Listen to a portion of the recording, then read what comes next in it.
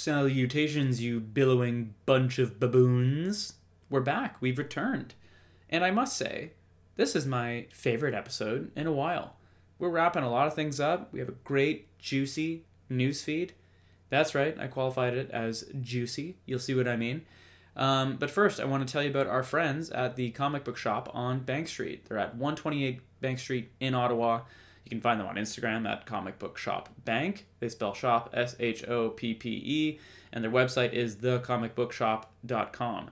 They sell anime figurines. They sell manga. They sell, obviously, comic book shops, Gundam kits, all the plushies. It's unbelievable. They've got sales all the time. Take a look. Let them know that we sent you, and thank you so much for their continued support of our show. Okay, post show 86. We are flying. 2 big episodes today. Smaller in terms of the number of shows that we cover, but we mention what's coming next for the podcast. A couple of exciting announcements after the intro, so stay tuned for that. But we talk Hell's Paradise episode 12, the penultimate, as it turns out, episode of the series. And then, like I said, a meaty newsfeed. We had a lot of fun with that. And then, of course, Heavenly Delusion episode 13, the finale of potentially one of the best anime of the year. Very excited. Look forward to our top 5 at the end of this year. But don't be surprised if it makes an appearance. We get into theories, what we think happens next, if there'll be a season 2, etc. I think that's about it.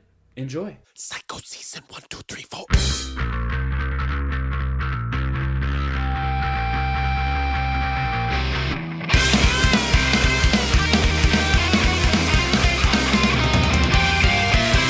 Oh, hey there, Grant.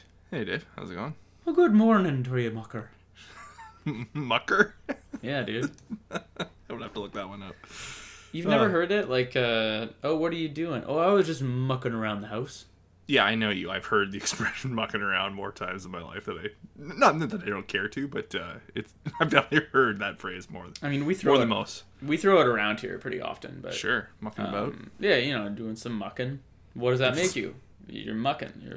You're a mucker. You're a mucker. Yeah. I've also heard it used in very, very filthy contexts and dirty jokes, which I will not repeat here because I don't want to taint my use of it, because my use of it it's like an term of endearment. Yeah, it's your toy. You don't want to break your toy. Yeah. I found this good morrow to you, mucker greeting under an Irish Gaelic greeting thing that I was reading, and I was like, oh, that's a good one. So it's that feels wholesome. Sure. What was that movie that was just recently? Oh, Banshees of Inisherin. Yeah. Oh, that's a good one. The accents. Oh. I was trying to figure out how to use that accent. It's well, tell me so. It's just, I love that movie too, because it's almost, I think Colin Farrell's he's just like a fairy tale. The way he talks like that, it's so, he's perfect, bouncy, and I don't know. I've always loved the Irish accent. It's definitely my go-to. You're just sitting alone, you're just talking to yourself. Oh, yeah. Let's just do an Irish accent. The actor who plays his sister as well, the way they just wrote all the dialogue in that movie was just really, really well done, and how hard they went with the accents was also well done. Okay, speaking of well done, we've got a steak to review today. No, I'm kidding. We've got 2 shows. But before we talk about what we're gonna review today, we should talk about what's next, because this kind of closes a chapter for us, not in a scary way. We don't want to frighten you, audience. We're not going anywhere, but we kind of did the Psycho season in fall, right? And then it kind of just rolled into this absurd winter season, and then we never really took a break. Yeah. Winter and spring was winter was heavy in its own right, but spring kind of just knocked us on our ass for sure. Yeah. So many big shows, stuff that we found along the way that we started watching on top of it all. So it's, yeah. So we had no intention of doing the Psycho season again, and then we found ourselves in the middle of it. So, but it is coming to an end. This is a very nice kind of cap off way to the coverage we've been doing. Because I don't even have the number in front of me, but we have started and finished several shows since Psycho season started. There's Vinland Saga, Chainsaw Man, Demon Slayer, Heavenly Delusion as of today, Barry, Succession, a lot more that I can't even think of. Mandalorian was in there. Yeah. It has been crazy. But so today we've got, I don't want to say a light episode, but we've got 2 shows we're going to talk about. But before we get into them, we should talk about what we're going to do next. And first of all, considering what we just said, this insane strength of schedule we've had, we're going to take 1 week off. Mm-hmm. And I think we deserve it. I think so. Taking a bye week. And better yet, not that the audience knows or cares, but we're going to spend that day together anyway, right? Yeah. So it's like we still get to do our thing. We're going to record a pod from the pit? Yeah. Yeah, we're going to see a show. We're not going to say which show because, yeah. The internet is a scary place. Yeah. But we're going to do that. So we're going to be off next week. We will be back July 11th, and that's a big one because we're not necessarily going nuts again for summer coverage, but of course we're going to cover the goodies. Mm-hmm. Right? Got some Jujutsu Kaisen, got some Shoko Tensei, and, I think those, are the main 2 this summer. Those are the big 2. There's bound to be some stuff we find along the way. Yeah. You know how I am. Yeah. When I always get into something more. But yeah, so it should be a nice-ish summer. There is some live action stuff, because the Secret Invasion has started. Yeah. I'm not sure if you checked that out yet. No. I did.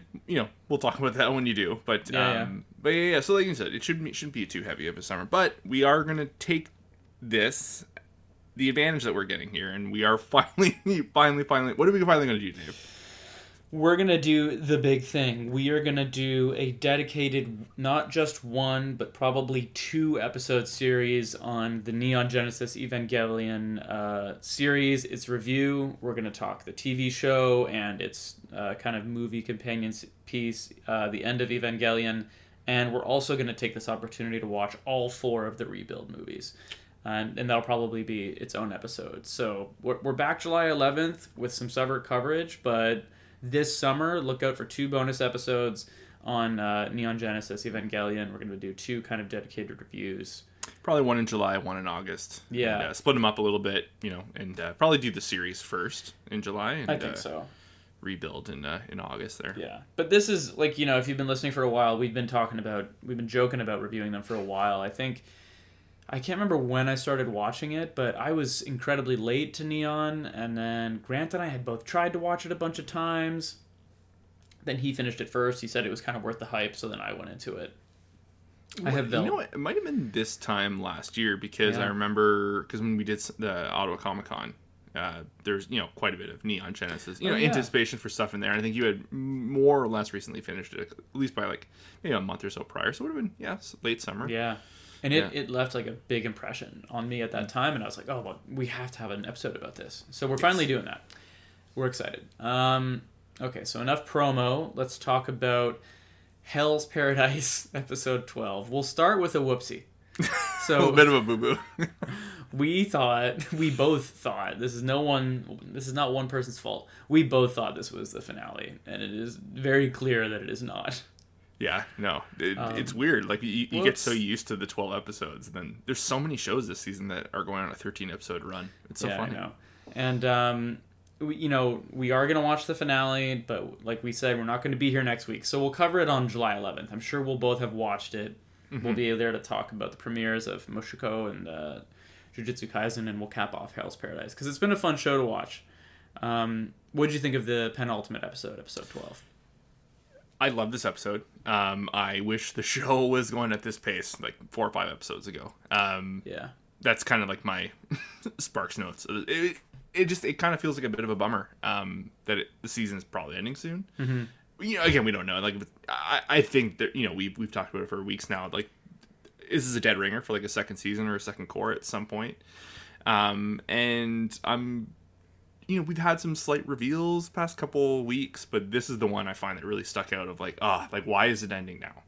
So it was a little bit of a bittersweet episode to watch for me. It feels like they really kind of breadcrumbed us with the Tensen and it feels like after this episode, only now do I feel like I have a really good hold on what is the show? What is it about? Sure. Who are the key holders? What are the hierarchies of power? What are the rules? You kind of usually get all that out. And I get that part of the allure of this show is that it is a bit of a mystery. You're as disoriented as the characters are. And so I appreciate that. I mean, Heavenly Delusion kind of also has that in common, which we're going to talk about in a minute. But like, I don't know, just the execution just wasn't super consistent in this show. Does that seem fair? Like, yeah, I think early it had a very strong start. Yeah. You could set up. I think the biggest problem I recognize out of the gate is they should have gone to the island much sooner. I feel like because I think it took 3 episodes for them to get there. That's true. Even just like if they're the second episode, one extra episode to have with the hierarchy of the island, and them kind of also too, like, we spent so much time with them trying to like get their bearings and figure it out. And I understand it's a part of a mystery show, like a mystery island show like this, right? Like you do need those episodes, but why not extend this to like a 16 episode run or an 18 episode run? Like, just give it a little, I understand, the budget and but like it felt like there was too many corners cut.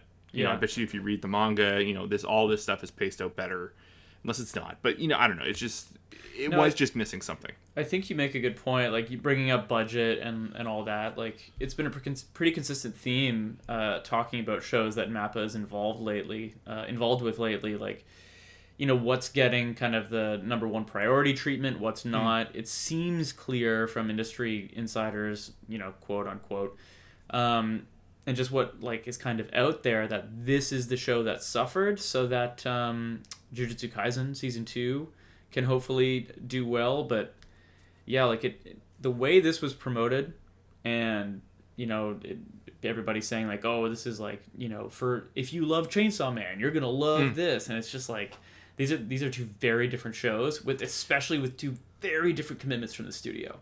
Yeah, this was like the animation is goodish, but like this show is missing. I think this is the best. This episode they dialed it up in certain instances. The action was great. Again, I think a big theme for you and I, kind of the action shows we're drawn to, is like we like the coherency, and I think the show does a really good job at showing where everything is, and it doesn't, I still cannot believe they like backdoored a power system like this. Like it's probably like my highlight of any anime this season. It's just it's so like in your face of like, here we go, like like we don't care. We're kind of, it just feels like they're rewriting the show as they go along. I understand that's probably what it's adapted from, but no, it was almost lazy though, right? Like, yeah, it's funny. it makes me laugh every time. Every episode they just continue to add a little more on. It's always like villain talking down to the heroes of like, oh, your ability there. It's like, I have, my tan is like that too, and it makes me laugh on a production level. Again, it's not bad, but it's lazy. Yeah. But not, I don't know, it's just a guilty pleasure, I guess. The one kind of lore bomb, and it was like, I will say, just the word that comes to mind again is lazy, because they had the Tencent kind of sit there expositing for a while, and I was like, oh, okay, so like now you're answering all the questions.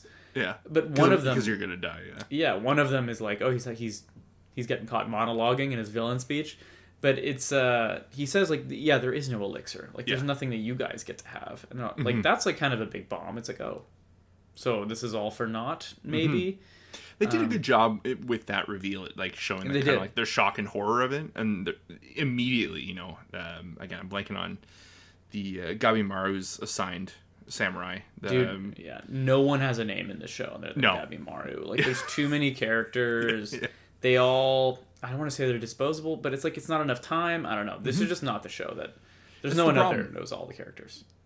I do think if this had like a full 24 episode first season, this show would be so much tighter. Again, but I bet you would have creeped into like, more of the Dragon Ball stuff of like, they're charging their fireball for like 10 episodes or like 4 or 5 episodes. But I don't know. It's almost done. I'm not like sad to see it go, but I do kind of enjoy watching it again. And like I said, it is a bummer that the season's almost over, and now I am enjoying it significantly more. But yeah, it's I don't know. It was a cool lore episode. The tree dude didn't die. That was nice to see, at least for now. It was, yeah. I will say, like, probably the coolest / darkest reveal is all the humans who do attempt to drink it turn into trees. Yeah, and where the tan comes from in the first place, or the Tau. I can't remember, is like when they throw humans in the pit, and turn them into flowers. Like, I don't know. I find like a lot of the lore about the island is interesting. They've hinted a couple times now that there is a quote creator of the island. The Tensen do serve somebody or something. So I'm looking forward to seeing that, which presumably will at least be teased next week. We'd hope so. Yeah, so we'll see. I don't know. I'm excited. Shall we talk news? Yeah, let's do it. We got a lot to talk about. We do. That's one of the benefits, even though we only have a couple shows to talk about this week. It's been kind of a busy news week for some reason. So just speaking of pacing and Mushoku Tensei, it's confirmed to have a split core, but a total of 25 episodes. Announced time between each core? I don't know. When they say split core, like that was the headline. Yeah. I assume there's going to be a break. You know, it is, at least they're saying this now, because like Dr. Stone hit me pretty sneaky. Didn't expect, you know. Oh, really? It was end of the episode, and they literally hit you with the title card saying like, see you in October. And it's like, are you fucking kidding? Yo, so I've never been like a consistent anime seasonal viewer. You know what I mean? I just like tend, especially before the podcast, like I would just see what was rated really highly, and then just watch that, and then like sometimes it was a done show and then sometimes it was in progress. But like our split cores, has this been normalized for a long time? Is this new-ish? I think since, you know, especially, you know, when I got really back into anime, I think it's been kind of the norm. But I feel like, again, the seasonal coverage that I, you know, kind of do is more recent. You know, it kind of became a thing as we started doing the podcast. Kind of similar manner, you know, whatever was big, I'd watch that. But I did a lot of time going back and rewatching older stuff, right? So, like, maybe it has been. I don't really know, but I think budgetary issues are become a bigger part, and, you know, trying to, you know, kind of so many projects and this and that. I think the split core thing, it might be a newer thing, or at least now it's more commonly used, but it's, I don't really know. That'd be worth looking into. I guess I do remember they did that in Attack on Titan season 3, and that was true. That was a tough one, because I think, if I'm remembering correctly, like season 3, like the first half is all like inner city military police drama, and figuring out Eren and Historia's storyline. Versus the second half of season 3 is like all the huge explosive reveals and like major battles and stuff like that. So it's like, man, I know all this stuff is coming. And but when you think about it, you look back on shows like, you know, Full Metal Brotherhood, like it was just running straight for a year, like a year and a half. You know, like there was maybe a month or two where it took breaks, but and you know, there's different formulas, and then you get, you know, Netflix and place where they just throw everything all up at one time, but. I don't know. It's because, what was it? The last time we had a split core, they took like I can't remember what show it was, but it was just like a month. They 86? took 1 month off. Oh, it might have been 86. Yeah. Because didn't they like do like, I don't know, 7 episodes of?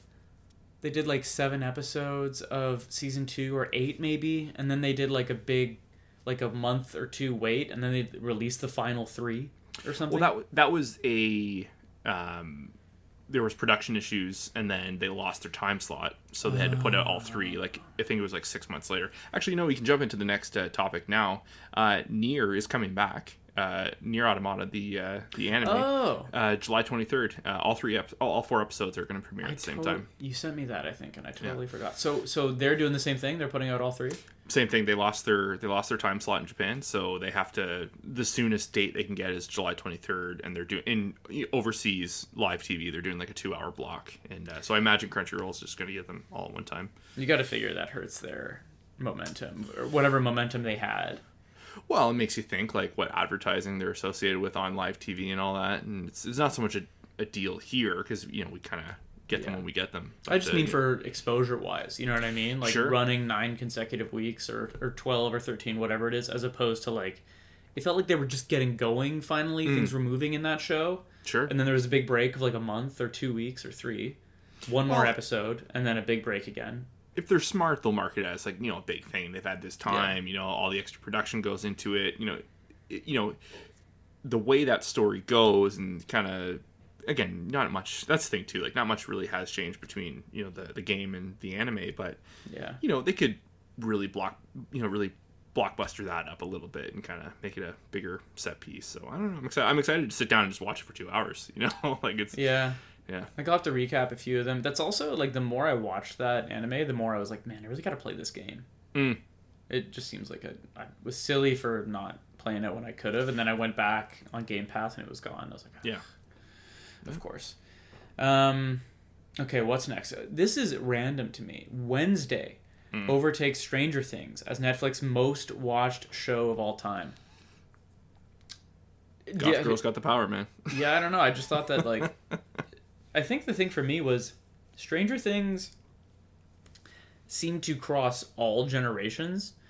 Like, I knew people much older than me that liked it because they were like, oh my god, it's so vintage and, like, it reminds me so much of my childhood. And then you had younger people who liked it just because, the child actors were relatable, I guess, and people in the middle like me. I just thought, like, that was going to kind of be the king for a while. And Wednesday, I just thought would appeal to a much smaller audience. Like, I get the IP is big, but it's like... You know what I mean? Is anyone over the age of 35 watching Wednesday? Do you think just the storm that is Gen Z, the social media storm that is Gen Z, just promoted it all to get out, and then it just got in front of everyone's eyes and everyone checked it out? Like, it came out at a time when there was nothing really going on. That's Netflix kind of had the airwaves at the time. So it's, the height of Wednesday, I guess, Wednesday was like kind of post-COVID, like, it's all, the world really hasn't stopped or whatever there, but like, I don't know, I think Wednesday just struck at the right time, the same way the first season of Stranger Things did, right? That's a good way. That was to... an absolute juggernaut, like an overnight juggernaut. Yeah. So. And there is a thing, did they put out all the episodes for Wednesday at once, or was it one of the rare cases where they, like, took a minute? I'm not sure. I didn't watch it. But I do agree with your point that, like, nothing was dominating the airwaves at that time. So I don't know. All it takes is one quiet Friday night and everyone's watching it, right? Go ahead. Yeah, so this is kind of, a little outside of our normal purview, but it is interesting because, with all the writer strike stuff going on, there is a lot of focus on other things and aspects going on in Hollywood. So if anyone didn't see recently, the Turner Classic Movies, there's a lot of layoffs. There's a lot of layoffs going on at Warner Brothers. David Zaslav is just, cutting everything down. But there were some pretty significant layoffs at TCM, and Scorsese, Martin Scorsese, Steven Spielberg, Paul Thomas Anderson, they made like an emergency call to WB to like, interject in the firing of these people. Directly to the CEO, right? Yeah, directly to the CEO, David Zaslav. But like, if you look today, I think there was an article today. This is like, they're kind of like, shoo-shooing this away a little bit. Like, they're saying like, I don't know, like the library is going to continue to stay. There's going to be a dedicated staff, but it's all like smoke and mirrors. So I know it was a big headline. Scorsese makes a executive call or whatever, but it's weird time in Hollywood right now. Did you hear about this news? I didn't even have this in the news feed, but this just reminded me. Did you hear about this news with Christopher Nolan and Warner Brothers? The breakup they had last year? Yeah. Or a couple years ago? Yeah, so they had a big breakup. And what spawned that? Was it because they put... It was Tenet. They put Tenet direct to streaming, right? And he was fucking furious about that. Yeah, because he wanted a significant theatrical run. They said no, and I think it still came down to... if I remember correctly, he threatened, like, I will, like, my contract's coming up with you guys, like, I'll take my movies elsewhere. And, they were just hurting, and they wanted, that instant, cash influx from PVOD. So he walked right over to Universal, and they gave him a huge contract on the spot. So he walked over to Universal, then he did Oppenheimer with them. And the news on this relationship is Warner Brothers have since been pursuing him pretty aggressively to come back and cut him this is all the info is on it, but they cut him a non-contractually required bonus check of royalties that was at least 7 figures. What? As a hey man, like, here's like an extra royalty check. We really appreciate you. We'd love you to come back for your next movie or whatever it is. If you want an extra zero, we'll let some old heads at TCM go. Yeah, apparently. God, I'm excited for Oppenheimer, dude. I'm so excited. Are we gonna do a double bill? Oppenheimer and Barbie? I don't know. Yeah, we can do it. As much as that meme has legs, I don't know. We can do it. We'll do a nice dinner in between. We'll go and get a steak. I want... A couple whiskey sours. This is one of the older things I've said, but like I want the embargo to lift on the Barbie movie first to make sure I'm not wasting my time. I know that's true. That sounds that's mean. True. It's just like with Oppenheimer, it's Nolan. He's at least a known quantity. You know, like I bet the complaints I'm gonna have are gonna be the same as any other Nolan movie, and like the strengths will probably also be similar. And I'm not trying to say like his movies are trivial. I'm just saying he's a known quantity. Barbie, like the Barbie movie being rated R. Greta Gerwig, I do think is great. Obviously, the cast is great, but it's one of those movies that it is so clearly taking a swing, like it could very easily miss. You know what I mean? But you don't want you're trying to tell me you don't want to be there for the swing and the miss. And if it hits, you know it hits. If it misses, like you know you're all there in conjoinance on a Saturday night, you know, opening weekend. Well, here's the thing. Like, yes, I want to do that. But I think I'm less likely to want to do that if I just sat for 3 hours watching Oppenheimer. I think I might be like, all right, that's enough. Fair enough. Now I'm not risking it with Barbie. But if like great reviews come out and people are like, oh, dude, like you got to see it, then yeah, let's try and double bill it and just, you know what I mean? I'll wear a diaper. There we go. I got lots to spare for you. Yeah, there you go. John Wick director Chad Stahelski is pushing for the stunt category at the Oscars, which I'm so glad he does, because if there's one major part of the Oscars it's just not getting love, it's all the stunt stuff, like alone. Yeah, we talked about the Oscars recently because like they've talked about changing their format. They've had a lot of pushback in recent years. Like the Oscars are in a tough spot. I think they've had their lowest ratings ever. Like they just keep beating their own record for how poorly that they're doing, but I think that they're still an important institution. And it's funny because a lot of the time I think a lot of the narrative on adding Oscar categories is like, okay, please stop, like you're watering it down. But I don't think this is one of those cases. Like it's, if anything, when you look at how big the like best stunt category could be, it's shocking to me that it's not there already.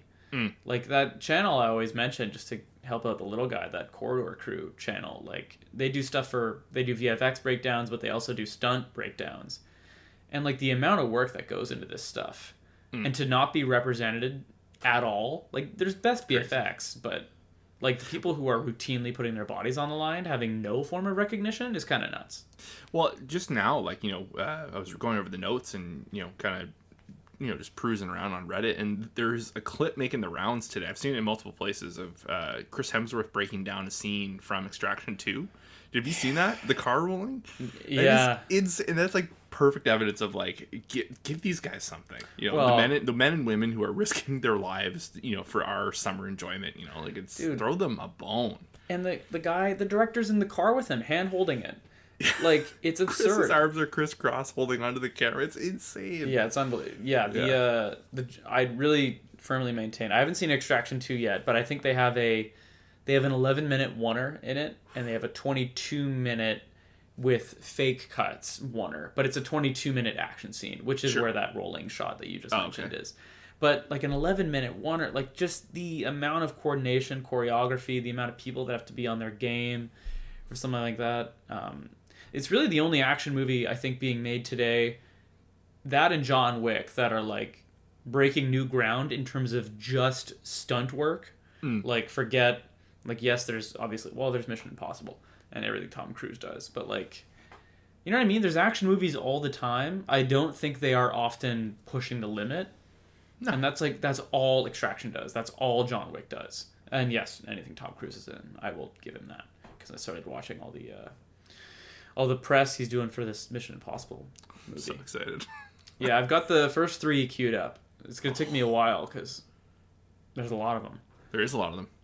6 of them. We got that home theater here, right? We should try that one night. I would love. We were talking at dinner when we went and saw Across the Spider-Verse there, and yeah, I would do anything for a Mission Impossible marathon. A marathon? That'd be nice. Yeah, Saturday, Sunday during the day. Split them up. Get some snacks. Yeah, let's circle back on that, as they say. Do it. Actually, just slightly more Oscar news. So I think this is actually good for movies or for the institution. And hear me out. Best Picture nominations now must play in 10 major cities, U.S. cities, to be considered eligible for the Best Picture nomination. The only reason I say this is a good thing is at the end of the day, this encourages studios to put movies in the theater, right? Like, they have to play across the country. I think that's a good thing. It should hopefully dissuade things from going straight to VOD. I was going to say, is this their way of kind of sticking it to Apple and Netflix, for who are relying on not having to spend the money and getting them in the theaters and all that? Yeah, I mean, like... is this like an old media versus new media little pissing match? I don't know. I don't know if it's a pissing match. Like, I will say, like that Netflix movie won Best Picture Roma, and it had an incredibly limited theatrical release. And I think they did just the bare minimum of what they needed to do to qualify for the Oscar nom, and then they won, of course. But yeah, I mean, like, to your point, Netflix, Apple, like, these are some of the biggest technology companies on the planet. They can play with the other studios and pay for a theater run. Keep the industry alive. Like, I think it's a good thing. It's good for creators, for directors, also for people who like to watch movies. You know what I mean? If this is like an old media versus new media thing, I don't know. I'm fine with saying put it in more theaters. Yeah. You know what I mean? Yeah. I wish, sometimes it would be nice if I didn't have to drive to go see like a more niche blockbuster as a movie. It's I would love that. But back to anime, Jujutsu Kaisen is listed for 23 episodes. Not sure if it's a split core or not, but another long season. I love that. I like a good old school 24 episode run. Yeah, same here. I haven't seen. Yeah, I haven't seen anything on it being split core either, so I'm really hopeful that it's 23 straight episodes. I think you said that there's at least 2 arcs in here.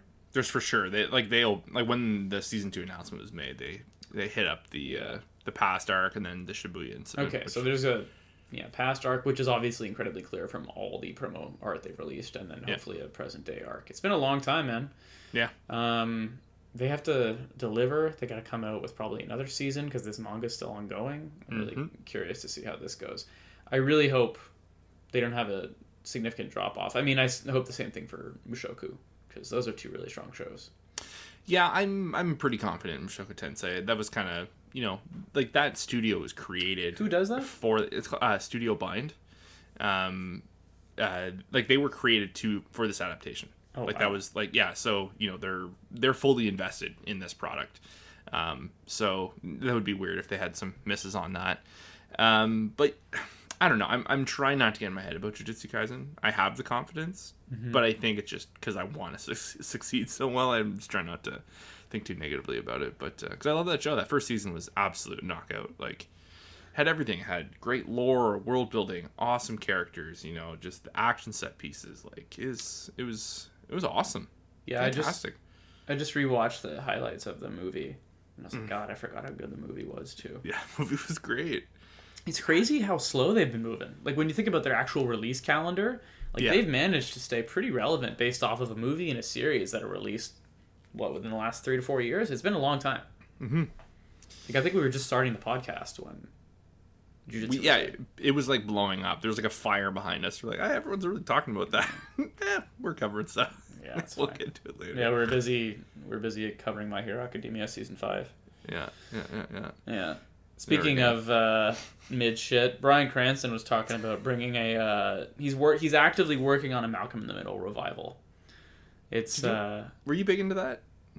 Nah, I mean, okay, all jokes aside, I watched it as a kid, and it was fine. Sure. I think it's more. It was a 90s show, right? Or like early 2000s? 2000. Yeah, early 2000s. Yeah, I just remember it felt very of the time. And I just don't know if any of that works now. Like, if he does some kind of revival, assuming any of the kids from that movie aren't all emotionally scarred from being raised on that set, like, it would have to be so different. Sure. Or not. I don't know. You know what I mean? Sometimes there are just shows where you're like, I don't know if we need that. For me, this is it. And it's funny because, like, Bryan Cranston is this, like, universally loved dude. Sure. And I get it. He's great. He's fantastic. And he was great in Malcolm. I just don't know if I need that show back. Especially when there's so much on, right? Like, just feels like it's a never-ending torrent. Does everybody have to go back every time? because there was that good like spell a couple years back where every nostalgia show was being brought back for a season, or they were doing like whether it was like Roseanne 90s show. or not. Oh my god, that is not good. Yeah. But no, I don't know. Like I don't think this would be a cash in as it comes off as, but I don't know. It's Bryan Cranston. He can pull more weight than he ever did back then, so it could be interesting. Keep it genuine. He really did have an all-time run. I want to try it. Is it tequila he has with Aaron Paul? Oh yeah. I've never seen it.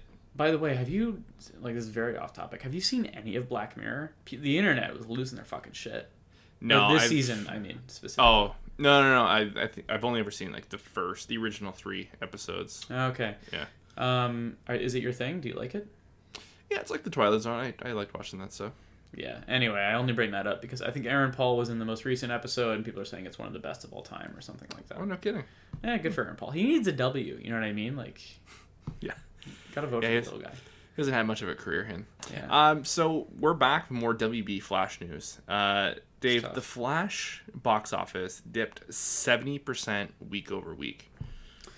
Yeah. Unreal. The Flash, okay, I mean, like, I don't have all the hard numbers in front of me. People are estimating it'll finish its run by around 300 million, which would mean it would worldwide, which would mean it might just barely break even, but it'll probably do worse than Black Adam. And as like an anecdote of the time, if you're listening to this in a future time capsule type situation, like the threads I keep seeing on Reddit every week or every 2 days, it's a question.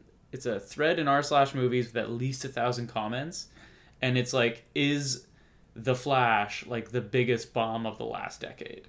Like it's just when people think about what else is on this summer and how much a studio had invested in it, both monetarily and like in terms of their upcoming schedule, and the amount of promo they put into it, and yada yada yada. And considering the reviews are actually okay, like that's like the funniest part is that like the DC universe has been just so marred by studio interference and all this crap, and just putting out so many subpar products that have often had a rough go. Like, dude, Aquaman made nearly $800 million, and like no one said that it was a good movie, and like it did so well. Yeah. You know what I mean? And the funny thing is like you're hitting the reset button, and anyone who sees this movie actually says it's okay. Like, people aren't like, the one thing I hear is the VFX is a little rough, but it's like pretty rough from when I watched a couple highlight reels there. But you know what I mean? That happens, and from what I understand, otherwise it's like a good movie. Like, definitely not the worst the DCEU has done, and yet it might finish the worst of the entire franchise. I don't think it can, because there's one other movie it already beat. I can't remember which, but yeah. So it's just like, for context, people right now are asking like, is this the worst bomb of the decade? Which is just such a tough L, man. Yeah, it's well, it's, you don't like to see anyone fail there, but it kind of is what it is. So yeah, well, speaking of money, you hear how much. So this is like this might be clickbait. I saw a couple places report this morning, but it's out that the One Piece adaptation is costing Netflix $18 million an episode to absolutely produce. Unreal. Which they had to build that boat. Is extremely expensive. Obviously, for context, and inflation plays a big part here, but like some of the bigger things it's being compared to is like, at its height, Game of Thrones was costing HBO like $15 million an episode. Wow. So and also, I mean, the Lord of the Rings Rings of Power one isn't really a fair comparison because they paid so much in rights. Oh, but true. like but yeah, like this is up against giant like titans of industry. Like, you're skipping straight to Game of Thrones, House of the Dragon, like all-time types of television. For an anime adaptation that might be, I don't know, 10, 12 episodes. Like, it just seems like I can't a big wait. I'm so excited to see this investment. I'm so morbidly curious. I think that trailer really fired people up. Yeah. Because I heard the guys from Trash Taste say it well, and this is like so I'm not going to pretend it. I'm not going to pirate their take. See what I did there? But their point was like, I think that everyone who watches anime to live action adaptations is frustrated by the end product, and eventually you will have a bad taste in your mouth, and you're like, stop like tainting the things I like and making a product no one wants, right? It's like the Full Metal movies or whatever. Like, you just, no one's asking for it, so why are you doing it? And then this trailer comes along and it actually looks kind of good. So it's like, I think it's got people like, wait a minute, this might not be, like, this could be legit. And I think the thing it reminds me of, unfortunately, is kind of Cowboy Bebop, because that live adaptation had a banging trailer.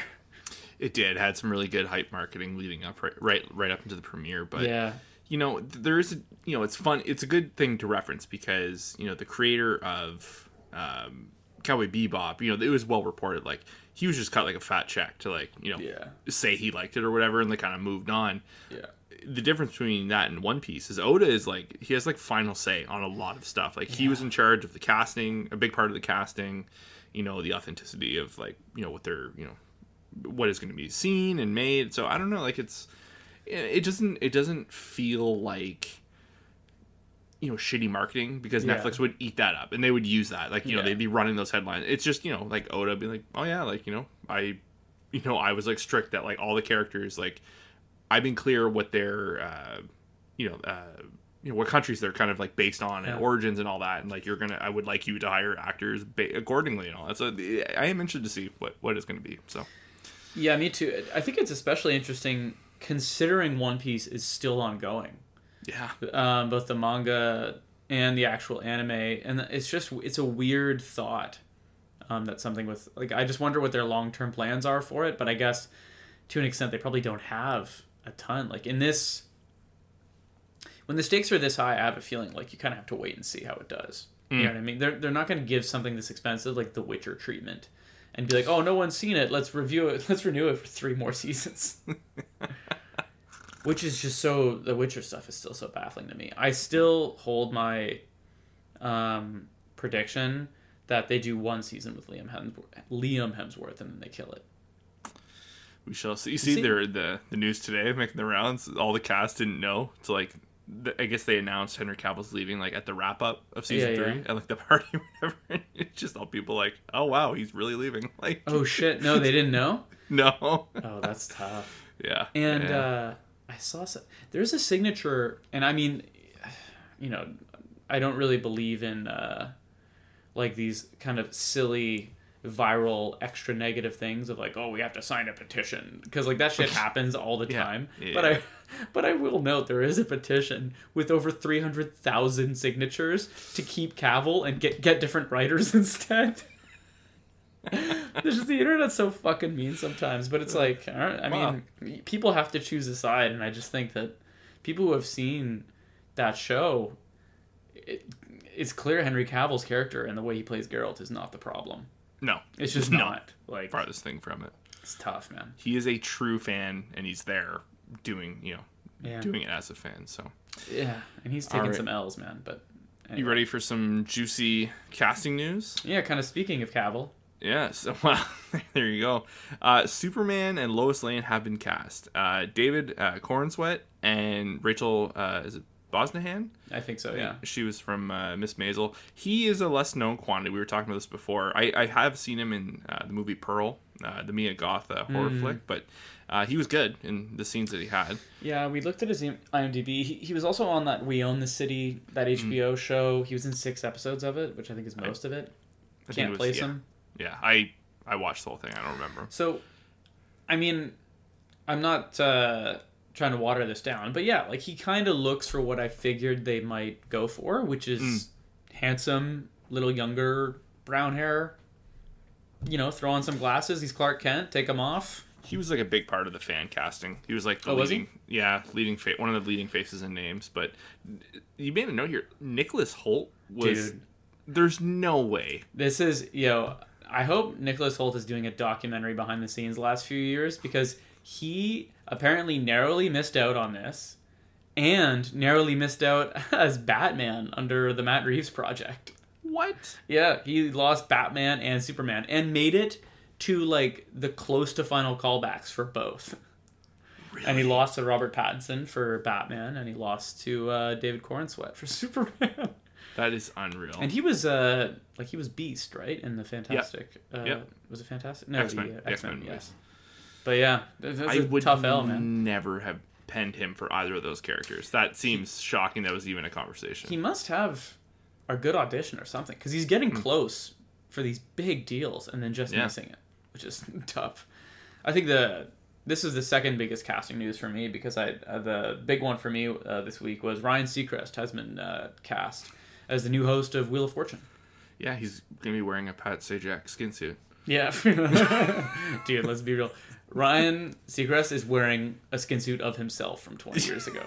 It's like a little alien in there controlling it, like from Men in Black.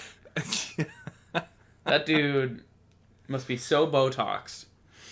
Welcome to Wheel of Fortune. Yeah. I can just picture his Or he's new, being like, piloted. Maybe he's been like a Weekend at Bernie's version of himself for the last decade. You know what I mean? No, he's just like the original fembot. Yeah. It's eerie. I don't like it. Okay. Ready to talk Heavenly Delusion? I am. God, what a fun news segment. Okay, Grant. Here's your spoiler warning. Heavenly Delusion, episode 13. That is, in fact, the finale of this show. Or at least of this season. We don't really know what they're going to do. So, how'd you feel? Well, you kind of just hit it there. I am worried about what they're going to do. Yeah. I liked the episode, but I didn't feel confident about future works by the end of it. There's no, we've talked about it. The show has been kind of stuck in Disney jail, the whole season, week to week. There's not a lot of eyes on this show, as far as we can tell. Like you said, you can't just go off like the Reddit discussion threads, but like it is a good pointing sign. Mm-hmm. It does well in a lot of like the Mal forums and all that. Like it's a data point. These are all data points. And it's like it's clearly not getting the eyes that it should. Yeah. Told a very complex story, and if there is one thing, there seemed to be way too convenient resolution cleanup in this episode. Mm-hmm. I'm not saying we have to like sit there and kind of sit in sorrow for what happened to Kiriko, but like she was like for a couple days like locked up and sexually assaulted. So like again, I understand everyone's experience, and it's a story and all that, but like it just kind of felt like, all right, well, let's like continue our adventure. And I understand like people take that scenario differently and all that, but it felt very like we're moving on down, it felt weird. It felt like the first time the show really struggled with pacing. Yeah. It almost, I think the show is also unsure if they get to finish this story, because it's definitely not finished. No. I think it's a good finale. Mm-hmm. Like, I don't know if I would describe it as cliffhanger-y, because I think everyone knows there's more.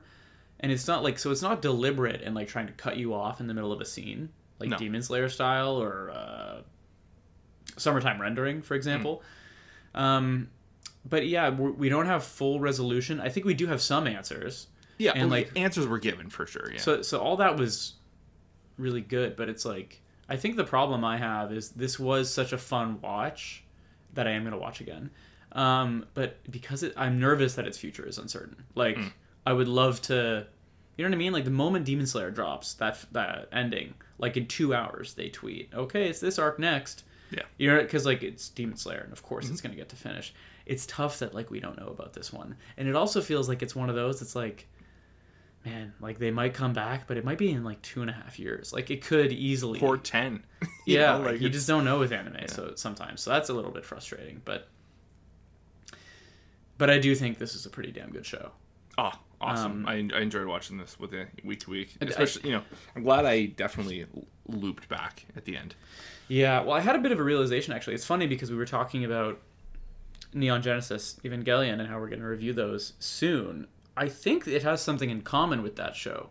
And maybe there are other shows like that out there, and if you can think of any, let me know, both you and Grant and the listener. But the show has a very, like, show, don't tell approach. Like, I was thinking, I have my head much more wrapped around Ava right now because I've been thinking about it, and I was watching videos and stuff. And, it all kind of, you can piece it together when you know what the picture looks like. You can kind of paint by numbers and fill in all these blanks. As opposed to a lot of other shows, like, it's like, okay, so you're waiting for a character to say, those children are man-eaters, right? But, like, that may never actually get said. No. And, like, 8 or 9 out of 10 other animes, like they'll say it for you, like, you know what I mean, they'll say it straight to your face to make sure the audience wraps their heads around it. I think this show is just like much more complex, and like they're trying to lead you down the path. That's why you have to watch this season again. Mm-hmm. But I don't know. Yeah, I don't know. I think the like the post credits teaser they have for like if there is to be, you know, a follow up. What was it again? It was the four Hebben kids on a boat going towards the city. You know, so like because the last thing we see, they're kind of lost in the forest, and you know, there's one group going forward into the forest, and there's two returning back. Yeah. You know, injured as well and all that. And we kind of get no resolution to them. And, you know, post credits, we just all see them on a boat at, you know, an uncertain amount of time later. So I found that very like, ooh, like you got me. That's like a really good hook to like leave us on for a couple of years. But so here's the question. So the children are probably in some way related to the man-eaters. Yes. Do you think the children, maybe even the children on their way to that city, do you think they end up being tied to or partially responsible for the, quote, great collapse? Like the collapse of modern society, and the part of the reason why Maru and Kiriko live in like a decimated post-apocalyptic world? Do you think the kids are involved in that, or do you think it's independent based on what we know?